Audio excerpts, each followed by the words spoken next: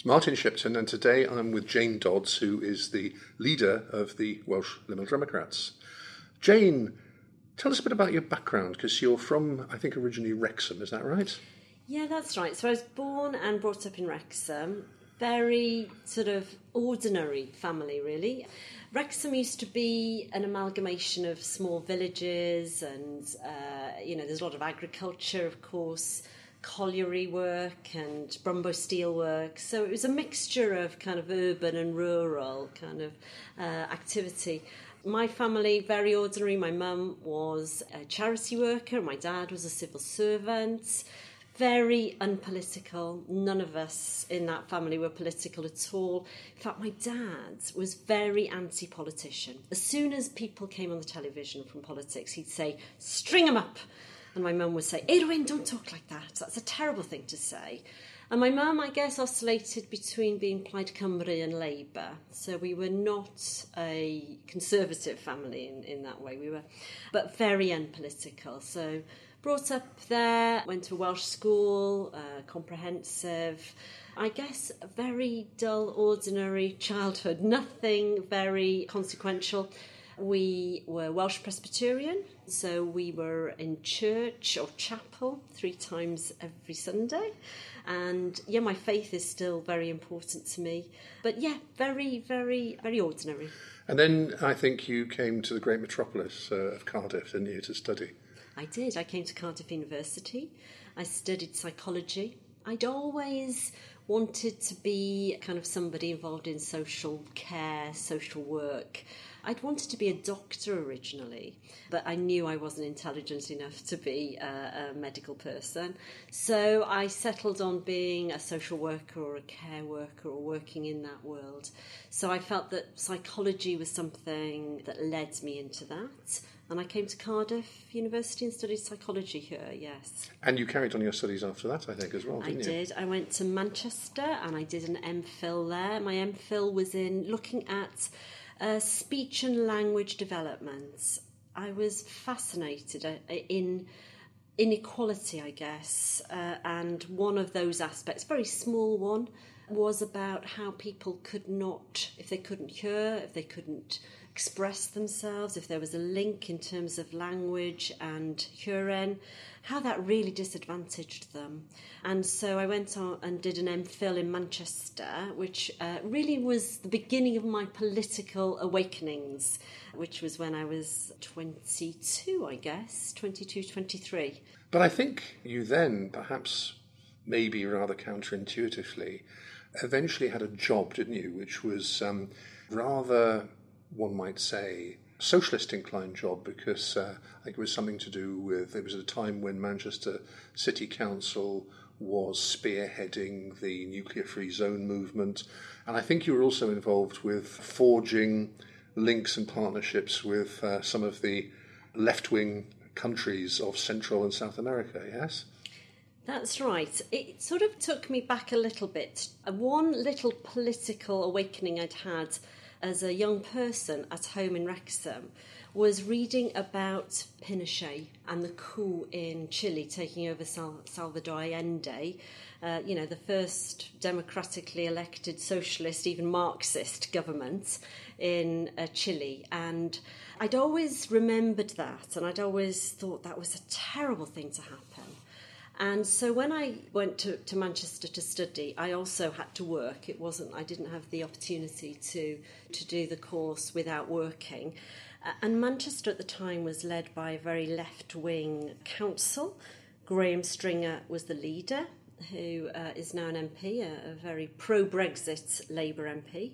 And he and a few others across the UK, I guess, had decided that they weren't going to twin with the ordinary towns, Spain, France, maybe one in Germany. They were going to twin with, I guess, very communist places. Leipzig in East Germany, St. Petersburg in Russia, still in the Eastern Bloc then, and a town called Puerto Cabezas, which was in Nicaragua. So I did a fabulous job. In fact, it's probably the best job I've ever done, which was working in the Nicaragua Links office, which was about making sure that we provided support, development to Nicaragua. But I was very involved in other Central American and South American politics as well in Manchester. But you weren't tempted to go down a sort of liberation theology route and join the Comrades or anything like that? I was fascinated in liberation theology, and I remember, of course, El Salvador and Archbishop Oscar Romero, who was, sadly assassinated because of his support, I think, for people in poverty. He curried no favour with the Vatican, of course. But I found that form of Catholicism, as it was really, very interesting. The whole kind of social justice and Christian movement, I thought, was something that I wanted to pursue more. And I joined the Labour Party. So I was a Labour Party member until the Iraq War. And I campaigned for Labour. I knocked doors for Labour. I thought when Tony Blair got elected, it was, we were on a trajectory to making the country fairer, and resigned because of the Iraq War. Well, of course, there were quite a number of resignations at the time, and they tended to be from people who thought that, well, the invasion of Iraq symbolised, if you like, the way in which New Labour had gone too far to the right, and that Tony Blair was in the pocket of George Bush and all that sort of stuff. And at that time, I remember that the Liberal Democrats, particularly in urban areas, were seen as a left-wing alternative to Labour. And that was actually, though, quite short-lived, wasn't it? Because it was within only 7 years of the invasion of Iraq that you found the Liberal Democrats going into coalition with quite a right-wing Tory government. How did that make you feel? So just to take it back slightly, I mean, you're right. The Liberal Democrats at the time of the Iraq War were seen as the kind of fairly left-wing. And Charles Kennedy, obviously, who was the leader at the time, we had 62 MPs. We were on a roll. He and the MPs at the time in the Liberal Democrats opposed the Iraq War. And it has to be said that I didn't jump from Labour to Liberal Democrats. I went into the political wilderness for about 4 years. I didn't want to be involved in politics at all. And then I became a councillor in 2006 in Richmond upon Thames in London. As a Liberal Democrat councillor? As a Liberal Democrat councillor. So how long have you been in the Liberal Democrats before you became a councillor? 1 year. So 2005, I joined the Liberal Democrats, and I thought, they look very interesting. I went to one of their meetings, and I sat next to a lady and sat at the back, and she leaned over to me and she said, so you're new? And I said, yes. I said, I'm just here just to find out a little bit about it. And she said, just get involved. And it was Jenny Tongue, who was the MP at the time for Richmond. And I did. I just got involved, and then they told me that I should stand, and I stood for the Liberal Democrats and lost my seat in 2010, which was obviously the year that we started the coalition. So your question was, how did it make me feel? A mixture of discomfort, because you're absolutely right, joining the Conservatives. Had we joined Labour, maybe there would have been a lot more kind of sense of alliances, really, but I think a lot of us felt uncomfortable.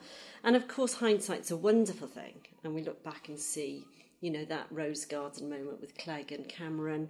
We see that the whole coalition agreement took 3 days to format, and, clearly, if you read now some of the views on that and Nick Clegg's book, it tells you how difficult that made life in the next 5 years feel. And certainly I will be upfront and honest that the agenda of austerity now and then felt very uncomfortable. And I think one of our key policies, I can absolutely say, was not right, and that was raising the issues around personal income tax payments. Because what we've ended up with now is a group of people who are not very well paid, absolutely, who are getting good situations because of our campaign, which has been continued by the Conservatives to raise the personal income tax level, compared to those who are on benefits, who have seen a freeze in their benefits for the past 4 years. So we're ending up with two groups of very poor people, and we need to look at levelling that out. But the coalition, I think there'll be different views. I think there were some good things, people premium, the green agenda, But I think we've got to be upfront and honest and say there were some bad things. And of course, you're probably going to ask me about tuition fees. I was about to do that. And it does keep coming up on the doorsteps, absolutely. The issue is about trust, lack of trust. We don't trust you anymore. You signed the pledge and then you went back on it. And absolutely, I think that was a real terrible time. What should have happened was we should have stood up against it. We should have been clear this was not acceptable. And some Liberal Democrat MPs did vote against the tuition fees because of that reason. It signalled the end of us, really. And in 2015, we paid for that big time. I do really want to pay tribute here to somebody we lost last year. We had some really outstanding politicians, and Paddy Ashdown was one of those. And I remember him supporting us and saying he'd eat his hat if we lost the number of MPs that were being predicted. And Paddy was a real character. Good points, bad points, but he was an outstanding politician who was the last of a bunch in the Liberal Democrats. So you became the leader of the Welsh Liberal Democrats in 2017. It's a rather unusual state of affairs, isn't it? Because you don't actually hold any elected office now. OK, you were a councillor in Richmond for one term a few years ago, but you've never held elected office in Wales. Does that make your job more difficult? It must do. You're right in that it is a very unusual position. It does bring challenges around press and media coverage, around the opportunity to have input into debates and discussion. Having said all of that, we do still have a great Liberal Democrat team. We've also got Kirsty in the Assembly and we've got our Welsh Lib Dem peers, but we have no parliamentarians. And that means we are in a difficult place in terms of having a voice.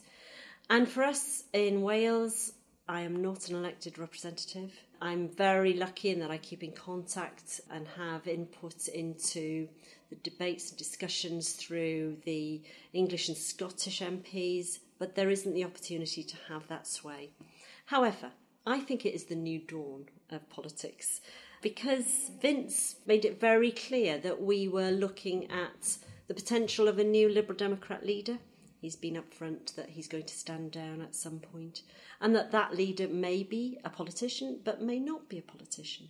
And so I think, I say to Vince, we've forged the way here in Wales. We've got a non-elected leader of the party.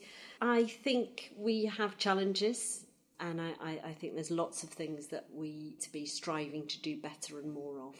You mentioned Kirsty Williams, who, of course, since the last Assembly election in 2016 has been the only Liberal Democrat in the Assembly, and she was actually quite conveniently put into the cabinet by Carwyn Jones because it helped restore his 30 seats, which gave him an effective majority up to a point. But there's a difference, isn't there, between the Liberal Democrats and Labour about how the agreement that he reached with her is perceived. I think so far as the Liberal Democrats are concerned, it's to all intents and purposes a coalition. And you actually had a conference to ratify that agreement between Kirsty and Carwyn Jones. But so far as Labour is concerned, as far as Welsh Labour is concerned, it is not a coalition because unlike when they had a coalition with Plaid Cymru, they didn't have a conference in order to ratify it. And that's because Kirsty is a solitary Assembly member. And now I know that there are those who effectively see her as having been, as it were, co-opted into a Labour administration, and to all intents and purposes, because of the whip that she takes, she is a Labour AM. Isn't that difficult from the Liberal Democrats' point of view? Because you obviously want to get across the message that here we've got the Education Minister who is doing various things with the school curriculum, etc. But nevertheless, she is operating within a government that is dominated by Labour ministers. I think it's not difficult, and I'll tell you why, because it is very clear that we are here to do the best for the country. We are here to deliver the best agenda, and in Kirsty's case, that's about education. And what a privilege that is to be able to influence the future of children and young people. So to have Kirsty do that, and she is the only Liberal Democrat across the whole of the UK who is enacting Liberal policies in a government. She's affecting change through being in that role, and she has my full support and many, many others. Whatever we call it doesn't really matter, and to be honest, I don't think it matters to people outside of the political bubble either, and it certainly doesn't matter to the children and young people and teachers that she's there to support. She's done some amazing things, and the agenda around education continues to be progressive.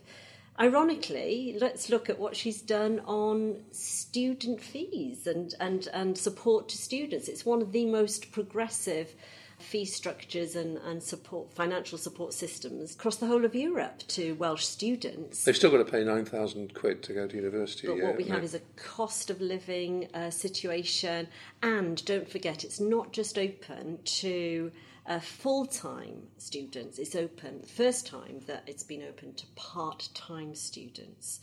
So the people in other European countries pay a lot less for fees to go to university than they do here. There's a lot still to do, but we still have this radical and progressive agenda around reforming it. We have rural schools policies. We've never had that strategy before. We've got a huge investment in teacher training. Welsh education is on the up, and of course the pupil premium, which in Wales is continuing to be increased and available to more. So Kirsty is delivering liberal values and a very much of a Liberal Democrat agenda in our schools and to the next generation. Do you think that it's going to have an impact on the PISA results, the infamous PISA results, which show that Wales is, well, not very far up the league table in terms of maths and literacy for teenagers? It will turn it around, I'm absolutely sure. So don't forget, Kirsty's only been in that position for just over 2 years, 2.5 years. You know, it'll infiltrate down. I'm absolutely sure that we will start seeing changes in the PISA results. Of course, the PISA results themselves are open to some kind of different views, of course, but there's no doubt that we have a much clearer agenda around how we're going to achieve better standards of education for our children and young people. Now, I imagine that what you would like is for there to be some kind of electoral dividend from Kirsty Williams's involvement in the government at the next Assembly election in 2021. But so far, if we look at opinion polls, there doesn't seem to be much improvement from the Liberal Democrats' point of view. Why do you think that is? It does grieve me, and you're absolutely right. The polls don't show that we're gaining anything at all at the moment. We need to do much better at getting our messaging out there, particularly in Wales around Kirsty's achievements and particularly about our radical agenda and what that's going to mean for an offer for the Welsh people. We need to do much, much more around that. And of course, we are the only Remain party that has continuously been talking about a second referendum. Plaid Cymru in Wales have said that they are the Remain party and want a second referendum, but that's only just been recently. So we are the national party across the UK who've been talking about Remain. And I think we will start to see a difference in that.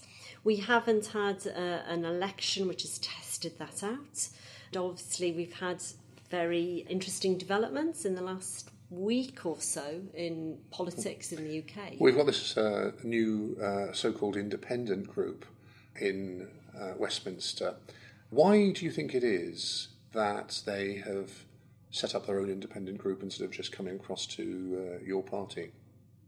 I'm clear that had they wanted to come across, we would still want some time for those discussions and those negotiations. So it hasn't surprised me at all.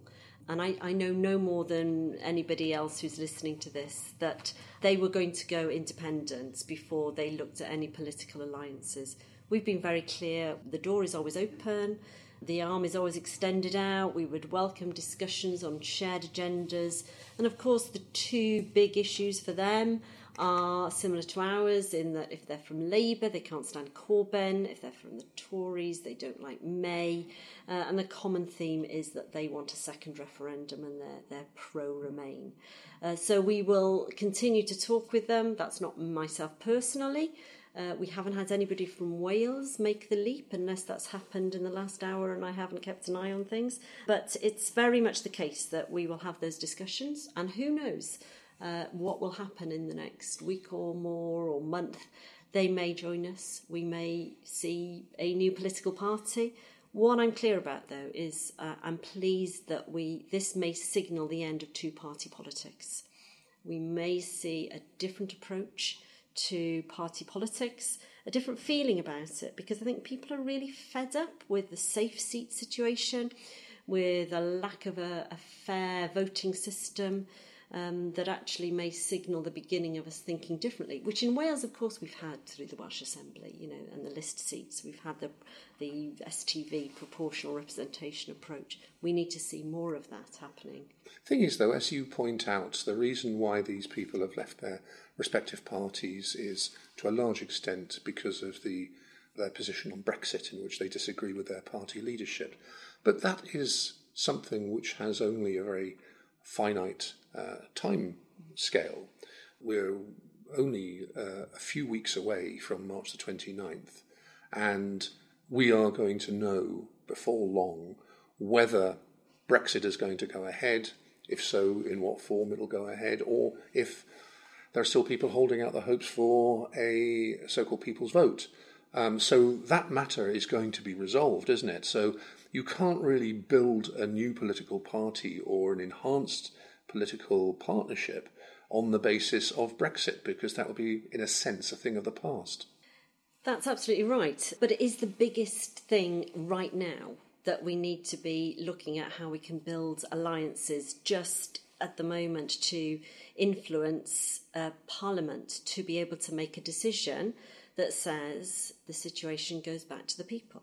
So this is very, very current. We know that there is a possibility that Article 50 may be extended, and we're very clear that that should happen, that there should be an amendment that is supported. Maybe there's an opportunity for that to be voted on to take us to a place where we've got the opportunity to have a people's vote.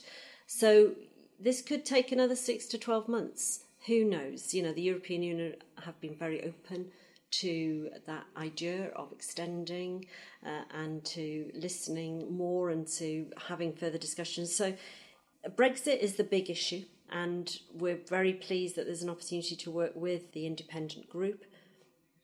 After that, you're right. We need to be talking with them about some of those areas if there are opportunities to have different discussions.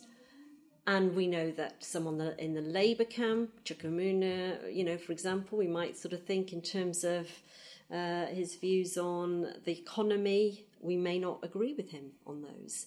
Anna Soubry, we may not agree with her on her issues around austerity. So we do need to sort of look at each person and think, would they be willing to talk with us? I mean, that's the key thing. And we'll wait and see. Maybe there'll be more in the next few weeks. But have you got a plan, a strategy about how to detoxify your brand in Wales? Because, there's recently been a by-election in Cardiff where you've got about 50 votes, something like that, in a council by-election. For most people, the Liberal Democrats are not a party that enters their consciousness when they think about who to vote for. Obviously there are pockets of support in parts of Cardiff which have elected people for years, and very often it becomes a bit of a personal vote to keep it going. But you're not in a position at the moment, are you? You're a long way from a position where you're converting people to your cause. And that's perhaps largely to do with the fact that people think that your cause is very much linked up with the cause of the Conservative government that you, until relatively recently, were part of. I'm not sure it's part of that understanding that we are part of the Conservatives. I think it is very much about people not knowing what we stand for, not knowing what the Liberal Democrats are about in Wales. And I have some very clear views about how we need to be setting out a very progressive, radical agenda that is an offer to the people of Wales. So I think it is about people not knowing what our position is on many things. We are in the Welsh Assembly with the fifth smallest party. We're not able to kind of get our message out, and we need to be doing more of that. I'm optimistic that in 2021 we will be looking at gaining 5 regional list seats. UKIP, I think, will disappear in Wales, so I think we've got the opportunity to do that. And had you sort of been talking with me before we had the breakaway sort of people from the Conservatives and Labour, I would have felt particularly, optimistic, but I'm feeling much more optimistic now. Of course, you come from Montgomeryshire, or that's where you're living now, and you're a social worker by profession, aren't you? Montgomeryshire used to be a solid Liberal and then Liberal Democrat seat. It was held for a number of years by Lembit Opik, who became best known for, let's put it bluntly, stupid celebrity-linked antics. To what extent do you think his antics wrecked the Liberal Democrat cause in your home patch? It's very clear that Lembit, for many reasons, went off the rails towards the end of his 13 years of being a constituency MP in Montgomeryshire. I talked to lots of people there who say he was a very, very good constituency MP, that he delivered policies for them, that he was a very positive person. But you're absolutely right. We did end up losing that seat because of him to the Conservatives. We're 1,500 votes, but nevertheless, it was because what Lembit represented was absolutely didn't fit in with a rural chapel seat. And that's what made him lose that seat for us. And you know that better than anybody else because you were trying to succeed him. That's right. So I stood as the Liberal Democrat parliamentary candidate in 2015 and then in 2017 in the snap election.